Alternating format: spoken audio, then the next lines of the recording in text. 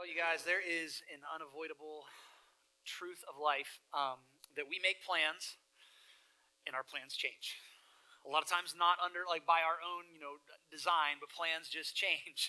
Even at Christmas time, plans change. I can remember several years ago that this happened to our family. We had a big change of plans at Christmas one year. Christmas had always been at my grandparents' house on my mom's side ever since I've been alive, ever since I have walked the face of this earth.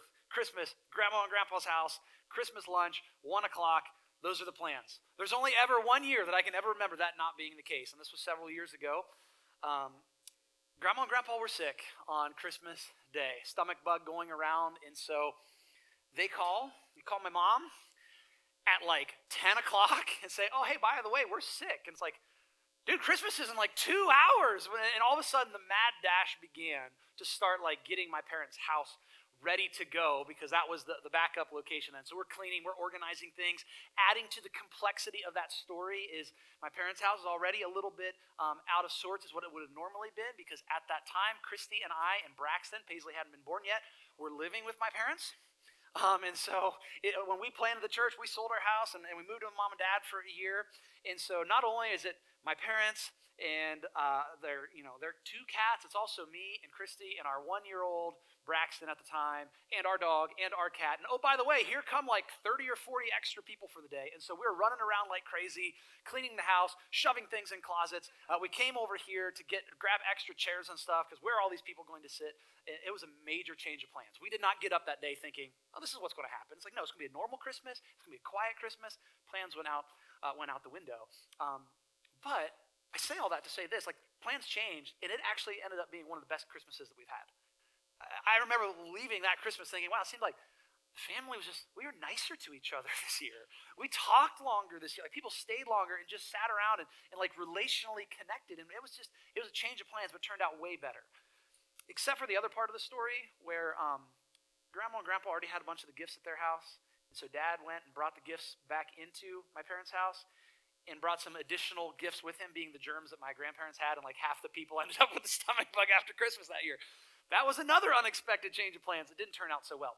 But sometimes plans change, and it turns out better than we could have imagined. And I'm sure all of you on some level have a story like that, where things change. I didn't plan it this way. This isn't how I saw it going, but it was good.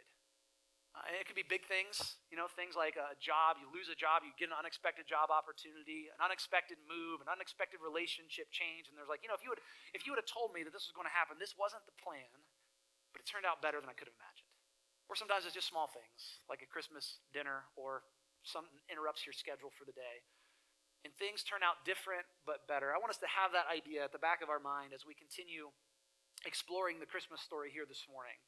We started this series last week. We're looking at the events surrounding the birth of Jesus, and we're looking at them from a particular angle. They all have one thing in common, and that is that they all involve angels.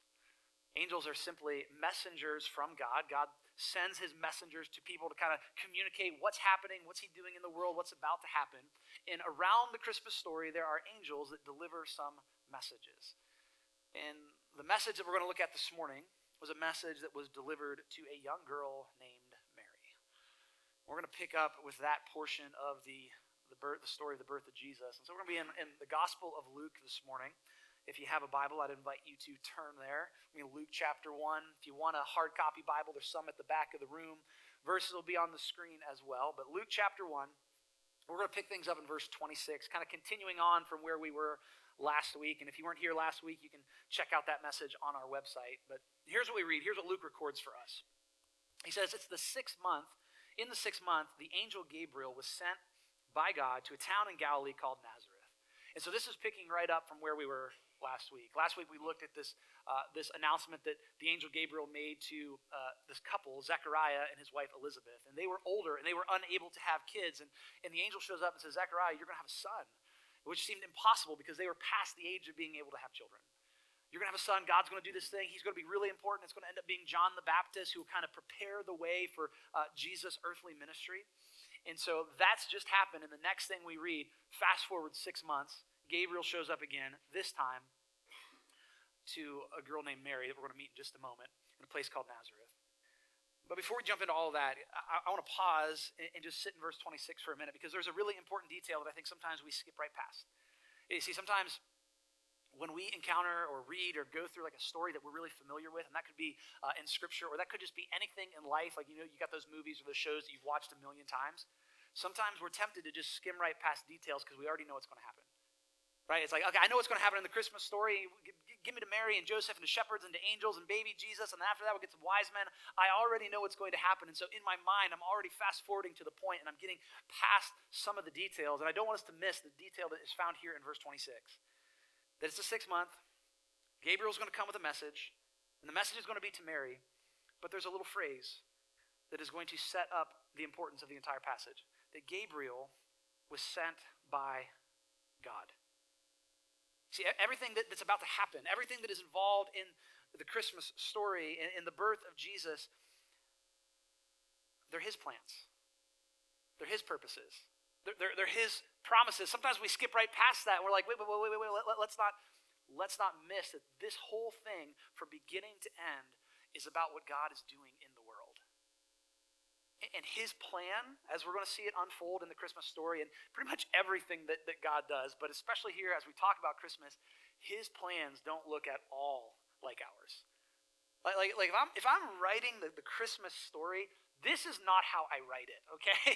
It's like if you told me, hey, Phil, come up with a story of how kind of Christianity came into existence, how Jesus was born, and like give me the details of that. What does it look like for God to become man, to live among us? I don't tell it this way. I certainly don't start with a town called Nazareth. Nazareth was an unimportant place. Small, podunk, middle of nowhere, nothing of significance. I mean, it kind of makes me feel good because this is most of our lived reality here. It's like, hey, we got people from Minerva and Carrollton and Malvern. Some of you live in the suburbs of East Rochester and Robertsville and Paris, right? You just got that suburban life because Minerva is an urban center, obviously. And so I'm like, yeah, I like things like Nazareth, but the idea is outside of like where Nazareth intersects the story of Jesus, there's nothing going on there. If I'm telling this story, I'm like, okay, and an angel came to a woman living in Jerusalem, right? If I want to stick to Israel and to the Jews, or in Rome, the capital of the Roman Empire, because that's where the important people are. God's like, nah, Nazareth. And I'm not picking the people to be a part of this narrative that God picks. I'm going to pick someone who's got some influence, some power, some movers and shakers, some people who can get stuff done. And God's like, no, I'm going to go with Mary and Joseph. The little that we know about them, from the details in the Gospels and also just kind of culture at that time, they appear to just be regular, kind of working class, lower class people. Joseph's got a manual labor job. We often call him a carpenter. That may not probably be like woodworking, but just working with his hands, building stuff. Maybe it's wood, maybe it's stone. Just kind of making ends meet. Mary, we often think, because of like the imagery that we get, that she's just this mature and just well put together, young woman who's like, yes, I am the mother of Jesus. Culturally speaking, she's likely 13 or 14 years old. That would have been the common time that a girl would have been married at that time. And so we got a 13, 14-year-old scared little girl, Joseph, he's just a regular dude. And they're not married yet. They don't have any children yet, which is crazy to me. Because again, if I'm writing this story and I'm God, I'm like, okay, I'm sending my son, and who's going to take care of it? Like, you give me the best parents imaginable. I can remember, and maybe you've had a similar experience if you have children, when you go home from the hospital with your first child, and you're like, what's this? Like, they expect me to keep this thing alive, and like, I've never done this, I have no idea. And so it's like, man, if I'm God and sending my son to earth, I'm like, find me the best parents on the planet. Like, who's raised the most kids, and they're just great, and they're wonderful, and they know how to do this, and it's like, nah, Mary and Joseph. Young, teenage, lower class, and not of like noble stock. And we're just reminded, and I want you to see this throughout this narrative here this morning, that all of this, it doesn't make sense to us. They're not our plans, they're his. And it's him from the very beginning that God sent Gabriel. God is the one who's been orchestrating this thing. Humanly speaking, it doesn't make sense, but that doesn't mean that it doesn't actually make sense. Humanly speaking, it seems impossible, but that doesn't mean it's actually impossible. The 6th month, the angel Gabriel was sent by God to a town in Galilee called Nazareth, to a virgin engaged to a man named Joseph, the house of David. The virgin's name was Mary. The angel came to her and said, "Greetings, favored woman. The Lord is with you." Greetings, favored woman. Like the highly favored among women, highly blessed among women. Mary, you are favored. You are incredible. The Lord is with you. And you're like, whoa. I mean, again, put yourself in Mary's shoes. She's like, I'm what now? Like I'm just a girl. I'm like I haven't done anything. And again, this is the significance and the importance of it, that there is nothing special about Mary in herself. Like she is highly favored because of this part right here. The Lord is with you. Again, this is something that God is doing. It doesn't imply when it says that Mary is highly favored. It doesn't imply that she is extra worthy or that she has done something significant, but rather that God has chosen her for something significant. See, we see this pattern in Scripture that God calls people favored, that He calls people blessed, that He calls people that they are His and they're going to do. But it's never about them. It's always about who He is and what He's doing. And so we have this dynamic playing out, that Mary is going to be a part of something. And this is what else that we see with God's plans, even though they don't make sense to us, and even though it's Him, like He's the one doing things, we always see that while He's the one moving and working, He always has this posture of saying, but I want people to be a part of my plans. I want people to be a part of what I'm doing in the world. And so throughout Scripture, we see this pattern of God moves and He works, but He taps someone on the shoulder and says, I'm choosing you. I'm using you. I'm calling you. Mary gets this greeting, and it says that she's deeply troubled by this statement, wondering what kind of greeting this could be. And I bet she was, because again, from a human perspective, it's like, well, why me? Why are you showing up to me? I haven't done anything. I've not earned this. I've not worked for this. I'm just a regular girl just trying to live my life here. And the angel told her, do not be afraid, Mary, for you have found favor with God. Wow. Mary, you found favor with God. There's this microcosm, this picture of the gospel within this announcement to Mary. Mary, you found favor with God. Why? Mary, did you do anything? No. You found favor with God because this is just the overflow of God's love for people. He's the one that chooses. It's about His grace. It's about what He's doing in the world. And so Gabriel has kind of set up the statement, hey, Mary, hey, you're favored, you're blessed, like God is with you. It's like, this is great. But what comes out of that? Like God's blessing, God's favor, God choosing someone. Because of our cultural context, we tend to think in terms of like blessing and favor and God's grace on our lives. It tends to be individualistic in terms of like, if I'm blessed, it's going to look like my personal life and my personal sphere is going really, really well. But what we see in Mary, and we see the pattern in Scripture, is that when God blesses someone, He blesses them for a purpose, to be a blessing to other people, to do something through them for others. And so Gabriel's like, hey, Mary, you're blessed, you're favored, and here is what that is going to look like. Here is how God is going to use you. You will conceive and give birth to a son, and you will name him Jesus. He will be great. He'll be called the Son of the Most High, and the Lord God will give him the throne of his father David. He will reign over the house of Jacob forever, and his kingdom will have no end. There are several kind of key phrases in there that would have Mary's mind just going like, whoa, wait, I've heard this before. I'm familiar with this. And Luke's readers and the people of that time go, wait a minute, we know what Gabriel is saying here. He says that this son that you're going to have, that God is going to give him the throne of his father David. What do you mean his father? I thought his father was, well, God, and then he's got the adopted dad, Joseph, but it's this idea of someone in the line of David, an ancestor of King David. And he will reign over the house of Jacob. Jacob is just another name for Israel, the patriarch that the nation of Israel would come from. And his kingdom will have no end. Gabriel is calling upon these promises that God had made to his people generations in the past. Essentially, the message to Mary is, hey, Mary, this is really a big deal. Like everything that you and literally all of your ancestors have been hoping for is about to come true in this son that you're going to have. You've been hoping for this, and your parents and your grandparents and your great-grandparents and your great-great-grandparents, your great-great-great-grandparents, like all the way back through the generations, your people have been waiting for a promise. They've been longing for something, and it's about to happen. And it's about to happen in the son that you are about to have. there's these promises that are given that find their fulfillment in Jesus. The promise of a king, the promise of a Messiah. Paul actually read a little bit of where one of these promises comes from this morning as we lit the Advent candle, and he read from the prophet Isaiah, Isaiah chapter 9. And Isaiah is this prophetic book in the Old Testament that there is just so many prophecies that just point to Jesus, his life, his birth, his death. It's all there. And one of the amazing things is that the prophet Isaiah is written about 600 years before the birth of Jesus.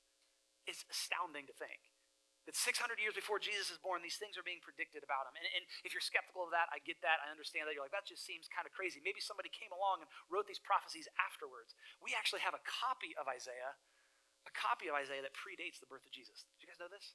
That one of the most kind of monumental discoveries or advancements in biblical archaeology was the discovery of the Dead Sea Scrolls. Happened in, I believe, the 1940s or 50s.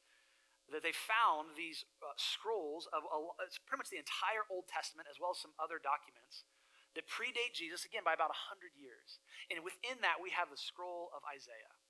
100 years, like copied 100 years before Jesus, written 600 years before Jesus. And we read things like this famous Christmas prophecy.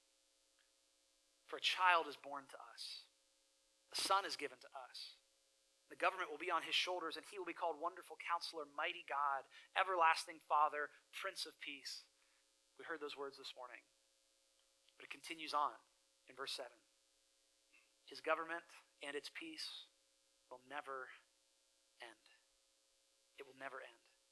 He will rule with fairness and justice from the throne of his ancestor David for all eternity. The compassionate commitment of the Lord of heaven's armies will make this happen.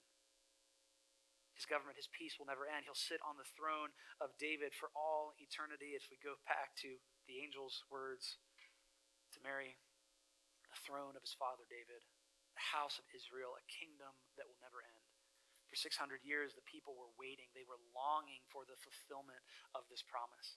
This is spoken at a time to the prophet Isaiah where it was a dark time in the nation's history. The nation of Israel had been divided into two, the northern kingdom and the southern kingdom. The northern had fallen to the Assyrians. The southern was on the brink of falling, and eventually they would fall. And it would be generation after generation of being oppressed and being dominated by foreign powers and foreign nations and living under foreign occupation. It would start with the Assyrians, and then it would be the Babylonians, and then it would be the Medo-Persian Empire, and then along comes Alexander the Great and his domination of the known world. And that gets split up after his life among his 4 generals, and then it's the Roman Empire, which is where Mary finds herself sitting. It had been 600 years of this promise had been made. Like, where's our king? Where is the king that we've been promised? The one who's going to bring peace, the one who's going to rule with fairness and justice, and it's going to rule forever and forever and forever. And Gabriel shows up and says, Mary, the time is now. God has had a plan this entire time. God has made a promise long ago. He's got purposes that he is working out in the world, and it is coming to fulfillment in the son that you are going to have. And how is this going to happen? Because this seems crazy. There's detail that is given of the how it is going to happen. And it's the point that we're talking about here this morning. That God is going to be the one to do it. That God is going to be the one to do it. He says that the passionate commitment of the Lord of heaven's armies will make this happen. That this is going to be something that God does. So that at the end of it, nobody can say, yep, this was my plan all along. This was something that I did. I was pulling the strings. I had it all worked together. For those of you who are a little bit, more seasoned in our congregation, we'll say, maybe as a kid, you remember watching the A-Team. I remember watching reruns of the A-Team, and you would say, I love it when a plan comes together, right? So no human could see the birth of Jesus and everything was about to be done and say, I love it when a plan comes together. This was all my idea. No, from beginning to end, it's like that this was not a human thing. From the prophecy that Isaiah made, he said the passionate commitment of the Lord would be the one who makes this happen. I really appreciate the way that this translation renders that phrase. This is the NLT. But this passionate commitment, a lot of times it gets translated as zeal. The zeal of the Lord will make this happen. And zeal is a good translation. It's just not a word that we use that often. Zeal is like this excitement, but it's more than just excitement. That God's not just like, woohoo, I'm really excited to have, I didn't know, God sounded like Mario. That didn't mean to come out that way. God's not just really excited to be like, oh yeah, I'm gonna do this thing, but it's a passionate commitment to his people. It is a passionate commitment to the promises that he has made. The reason that God is going to do this is because he is a God who has made promises, who has bound himself to a people and said, you are my people, I am your God, and I am committed to you, and nothing that you do can break this commitment. This is the difference between like a contract and a covenant. Covenants are talked about a lot in Scripture. And when God makes a covenant with his people, it says, even though you're going to walk away from this and you're going to break this and you're going to turn your back on me over and over and over again, God would say, because of who I am passionately committed to you. That I will do what I promised to do because of God's love, because of his goodness. He says, I'm passionately committed and I will bring about this thing that I'm about to do for you and for all of humanity. He's committed to his people. He loves his people. He will make this happen. And Mary's next question that she asks of the angel Gabriel reflects this idea. And Gabriel's answer back to her reflects this idea. But this is going to be something that only God can take credit for, because Mary asks, hey, how can this be since I've not had sexual relations with a man? Mary's like, okay, listen, I may only be 13, 14 years old, but I know how the whole child thing works. All right? Like, I know, I'm old enough to know it's not a stork and it's not just mommy's belly. Okay? I know what happens here for like what produces a human child. And so I know that that's not happened for me, so how can I possibly have a child? I know this isn't humanly possible. That's the point. It's not humanly possible. It's not something that she has done. It's something that God is doing, and that's what Gabriel responds with. He replies, hey, the Holy Spirit will come upon you. The power of the Most High will overshadow you. Therefore, the Holy One to be born will be called the Son of God. It's not humanly possible. God is going to be the one who's going to do it. The passionate commitment of the Lord of Heaven's armies is going to be the one to do it. God is going to do something that you cannot do. And there's two parts of this. It seems like Luke is maybe just repeating himself, or that Gabriel is repeating himself here, but he's actually getting at two different ideas: that the Holy Spirit will come upon you and the Most High will overshadow you. That Tom Wright notes in his commentary, that the Holy Spirit comes upon Mary, enabling her to do and to be more than she could be by herself. That's what the Spirit of God does in the people of God. The Spirit of God works within us and allows us to do more and to be more than we could be on our own, right? The Holy Spirit working within us, changing us, molding us, empowering us, convicting us. And so you have that aspect, but he goes on and says, but at the same time, the power of the Most High will overshadow her. That this is something different, that God himself, the Creator, will surround her completely with his sovereign power. And so Mary then becomes this picture, this example of what happens when God is at work by grace through humanity. His Spirit is at work in and through people, and he is working in time and in history, orchestrating things together to bring about his plans and his purposes. God is at work. This is going to be something that only he can take credit for, that only he can do. Mary is going to be a part of the story, but it is God who gets all the glory. As a part of this promise, and because this will be something that God is doing, there's some massive claims that are made. He says, therefore, because this is something that God is doing, the Holy One to be born will be called the Son of God. This is no mere child. That this is actually the Most High, the eternal God, the everlasting God, the Creator of all, God become human. God in the flesh. There's two kind of complementary claims about the identity of Jesus that we find here in the angel's words. There's this massive theological claim that he will be the Son of God, but a few verses prior to that, there's also a massive political claim that is made that he's the king of the world.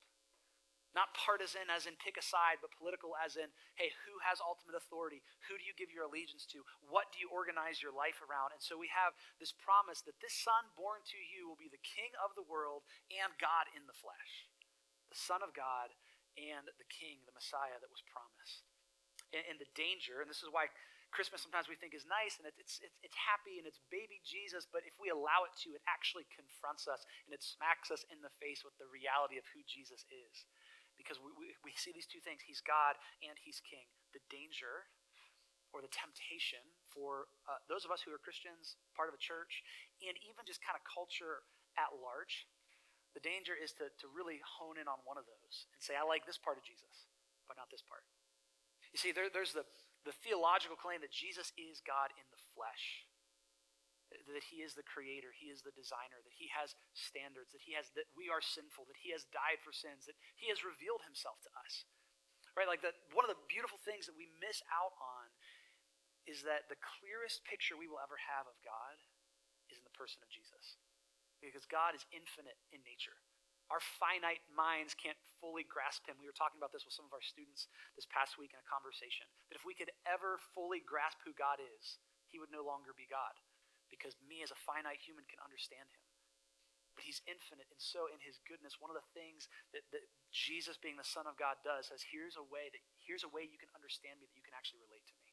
Because you know what it is to be human, and I will become human so that you can see who God is. And so we hold on to that part. And we also hold on to the political claim that Jesus is king. Nobody else gets my allegiance. Nobody else has authority over my life. And as I said, there's a danger to say, I really like the Jesus is God part, and so I'll keep that internal, and I'll go to church, and I'll worship. But the Jesus is king part, that means he's actually going to ask of things in my life, and I don't like that part. And so we can be tempted to move in that direction.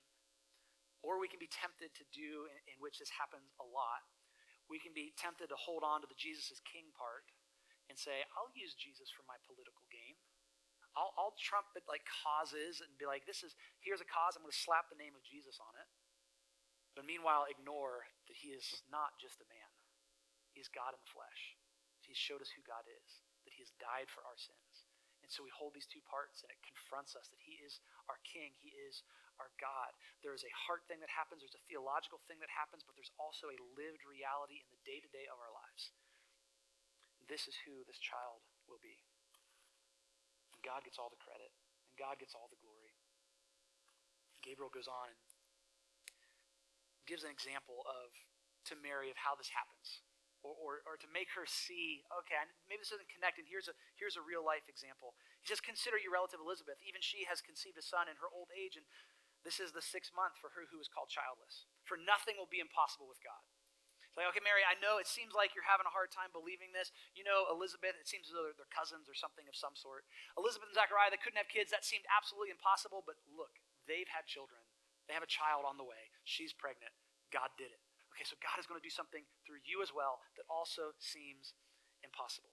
This whole thing has been this statement, God sent the angel. God is the one doing it. God has plans and purposes. He promised it long ago. He is working things and weaving things so that it will happen.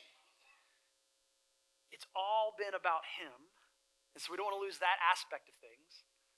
But we hold at the same time, and this ends up being kind of the tension that we live in, where God is the one doing this, but he also invites humans to be a part of it.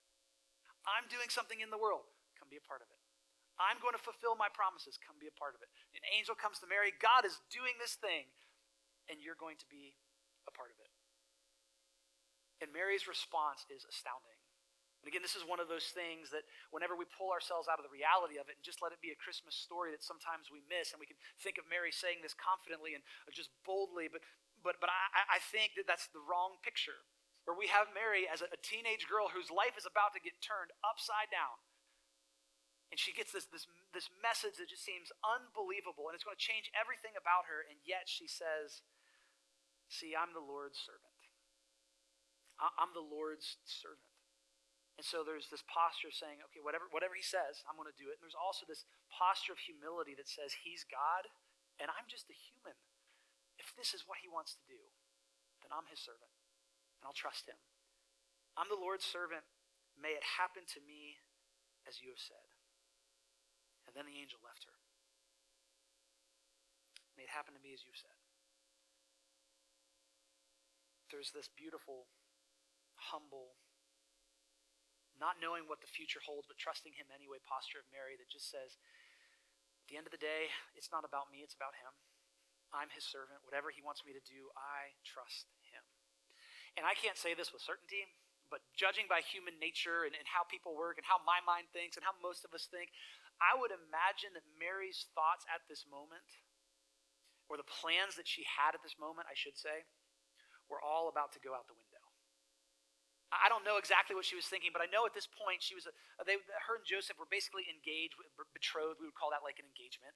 And they're making plans. And so when you're in that stage of you've got your life ahead of you and you're thinking, oh, we're going to get married, we're going to have this life together, we're going to have these children, and we're going to raise them, and then we're going to get old. And you're just thinking about all the things that your life is going to look like. You make all of these plans. And then an angel shows up, and all of her plans went out the window. Everything changed for her. We have the hindsight now of being able to look back and say, well, it worked out pretty well for Mary. But in the moment, what this would have meant for her, what would have been on the line to know, okay, I had this plan to get married and have a family, and that might not happen now. I'm going to be pregnant. Joseph might leave me. I'm going to be seen as an adulteress. Oh, and by the way, if I tell people it's God's baby, not only do I see it as seen as an adulteress then, I'm seen as a crazy adulteress. And any future that I had, that I had thought of, that I had dreamed of, that's all gone.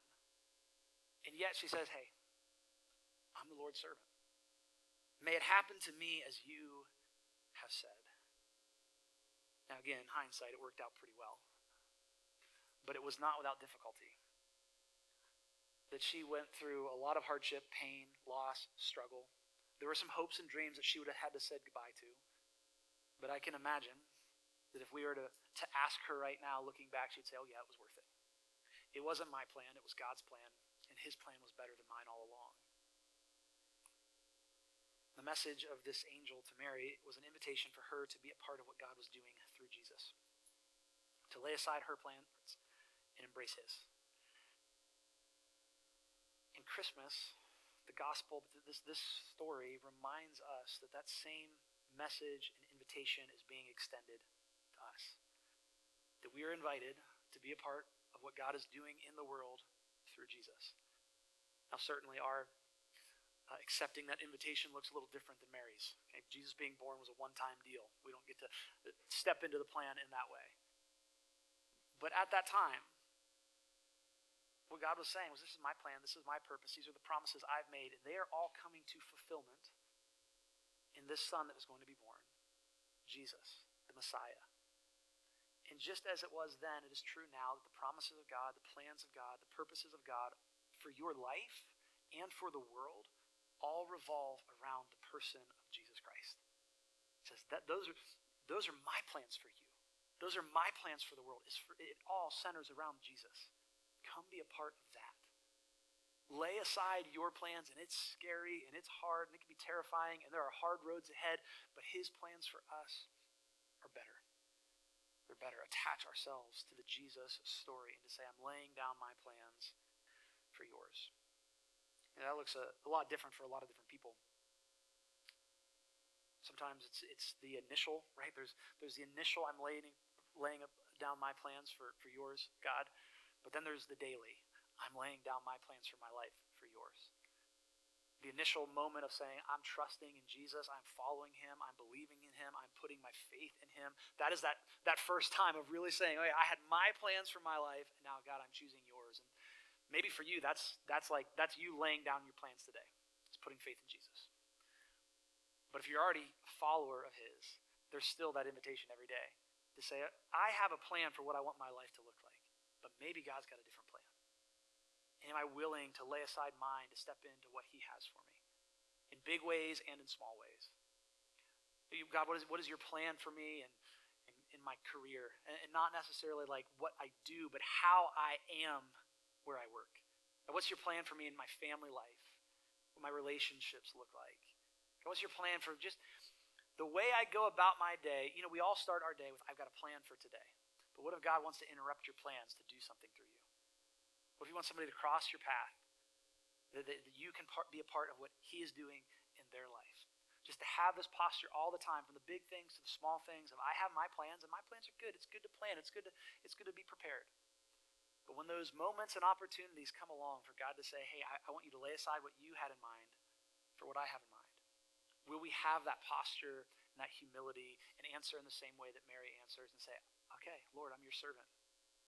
May it be done according to me as you have said. I'm trusting that you are good and you can be trusted, and that you are a God who keeps your promises.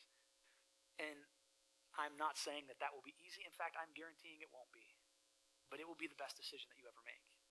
That we will be able to look back on that as we've experienced God's faithfulness and say, you know what? It was worth it. I see what you've done in me, how I'm not the same person as I used to be. I see what you've done through me, that people's lives have been changed because I said yes to your plans. I've experienced my life as really counting for something. I've been able to be forgiven and not carry guilt and shame and all these things around with me. I've been saved from countless mistakes and pain points in my life because I've been following Jesus. I'll be able to look back and say, you know what? Everybody else around me was just kind of surviving, but I was actually living the abundant life that you promised. To say, it's about you. It's about what you want. It's about your plans. And so I just want to invite you to step into that today. Because if you do, you'll look back someday and you will thank God that you didn't settle for your own plans, but you chose his. Let's pray. Lord, thank you that you are the God who is good, that is trustworthy, that you are the God who is a promise keeper. Lord, you have plans, purposes, and promises for us and for the world. We praise you that you have fulfilled those things, that you are fulfilling those things, that all of it revolves around your son, Jesus. And as we celebrate this time of year that Jesus was born, may we also celebrate that you are a God who keeps your promises, that you are a God who has a purpose for things. And so God, may we step into that and just live in that. When it's scary, when it's hard, when we don't know what the future holds, would you empower us through your Spirit to have the same kind of posture that Mary displayed here, to simply say, Lord, we're your servants. Whatever you want to do, we're in. We ask this in Jesus' name.